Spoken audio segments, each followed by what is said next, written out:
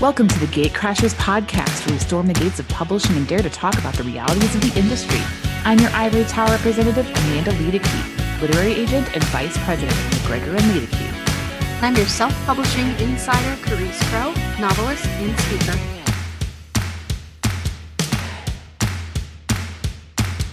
Our Editor's Uncensored series has been fairly popular.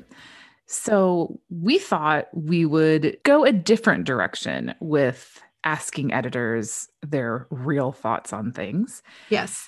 And so this time we are polling editors and asking them, what pitches are they tired of seeing? What are they tired of seeing hit their desk? What tropes are overdone? What themes are they sick of? What nonfiction stuff just has been there, done that? Right. And so we've got our first batch of responses. Nice. Okay, so this is editors that work with general market nonfiction. So New York publishing houses that work with nonfiction titles, self-help, memoir, practical stuff, like the general nonfiction type Right. stuff, right? So the first thing that they're tired of seeing, someone wrote, I'm tired of seeing any sort of how did we get here proposal about COVID-19. Oh.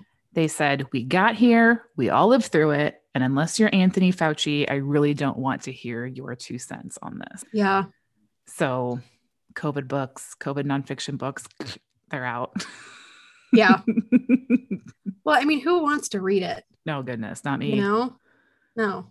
Not me. I know, like when early in the pandemic, a few publishing houses like pushed out some like how to cope with COVID, how to find comfort in COVID.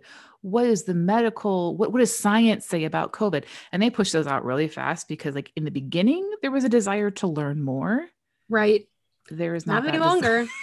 There's not that desire Nope. anymore. Nope.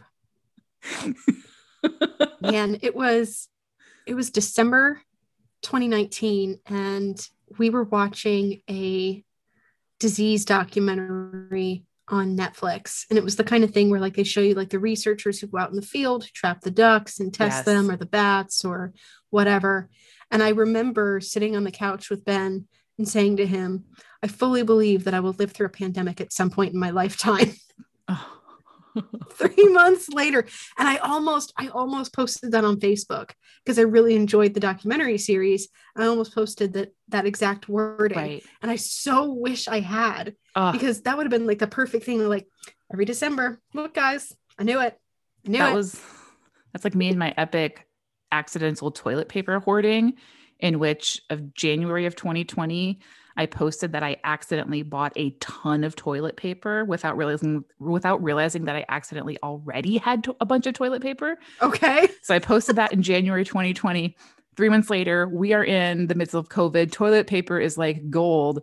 And I had accidentally I'd reached like level 1,000,000 on doomsday preppers. I'd reached like ultimate doomsday prepper level on accident before the pandemic ever started. We are still going through that toilet paper. Wow. That was a lot of toilet paper.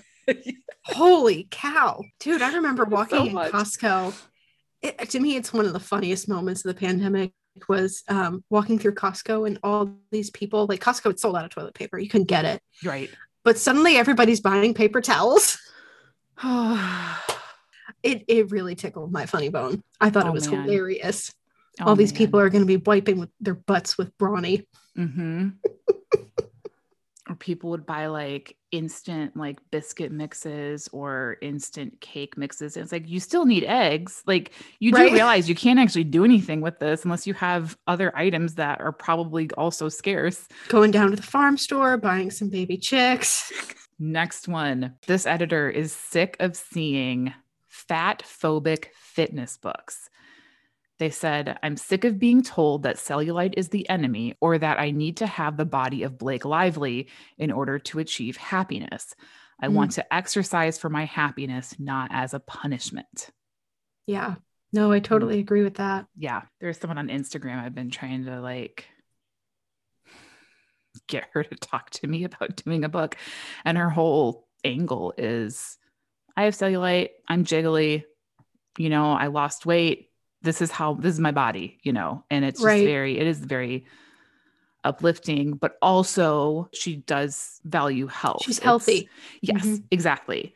She's healthy and she's happy, and she has no desire to necessarily change or like work on that cellulite or get some tucks hit here a and certain there. dress size. Right.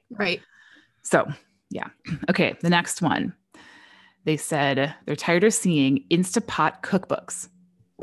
The moment has passed. I want to know what the next huge gadget is. I'm so glad I never got into the Instapot thing. I was just, no, wasn't for me. I have one.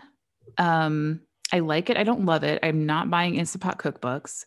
Right. I use it. I mean, it's great for rice, hard-boiled eggs. Like it's great for some things, but I'm not like, I don't know. I have a rice maker, so I'm set. And that makes better rice than an Instant Pot. I will tell you that. Instant Pot is weird. Like it gets kind of stuck to the bottom and you don't have that in a rice maker.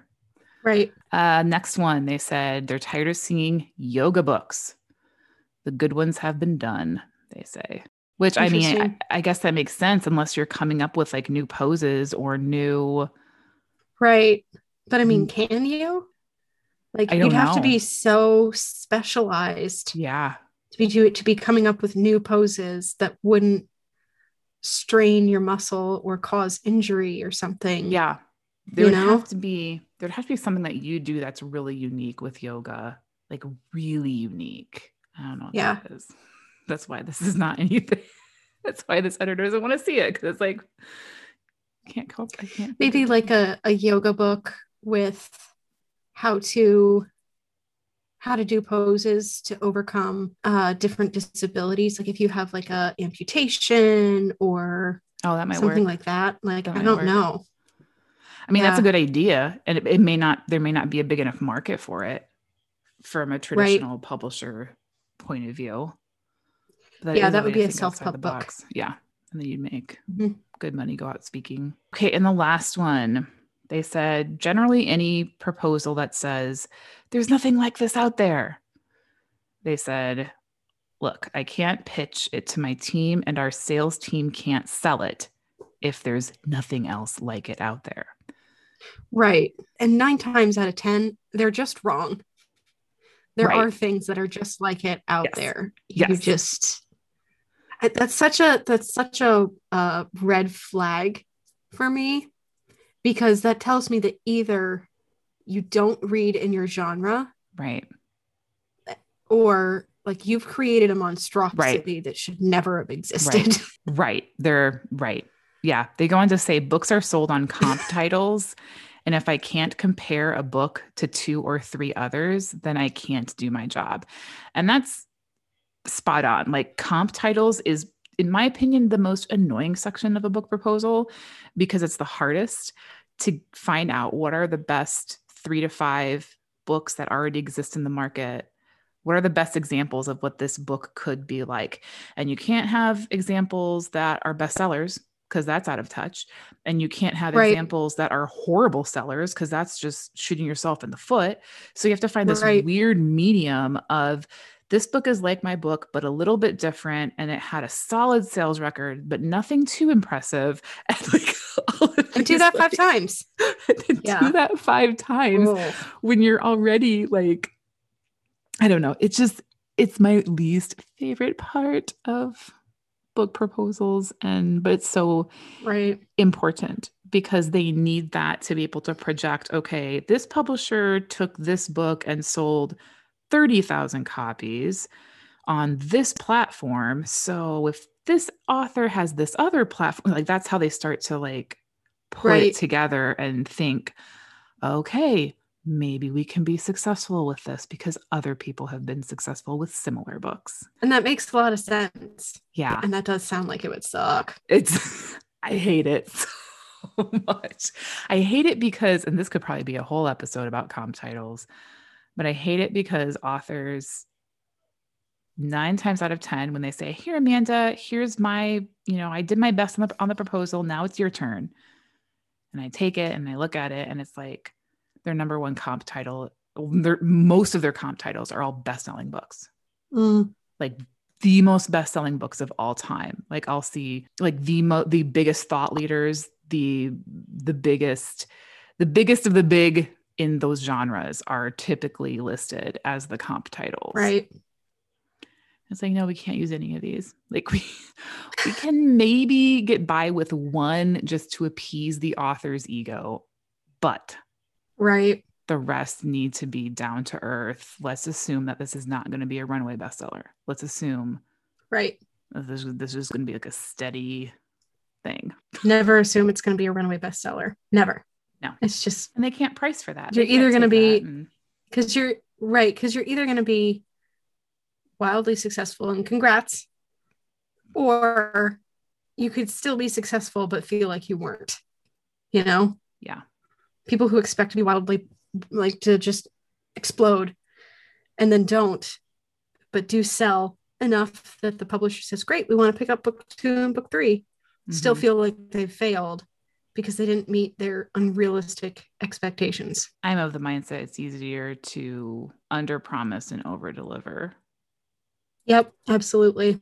Then if you set yourself up as there's nothing else like this out there, or this book is just like these bestsellers, then you are over promising times a million. So that was it. That was things that editors in New York working with just general market nonfiction, those are the things that they're tired of seeing. A lot of it was common sense. A lot of it is they really want something new, not more of the same, but not so new that there's not anything else already like it. Thank you for joining us for this episode of the Gatecrashers podcast. If you found value in this episode or in any of the episodes we've done, you can drop a tip in our tip jar. You can send a tip via PayPal. Simply use our link, paypal.me/Gatecrashers, or log into PayPal and search us using our username, which is @Gatecrashers. And be sure to be here next week for a brand new episode.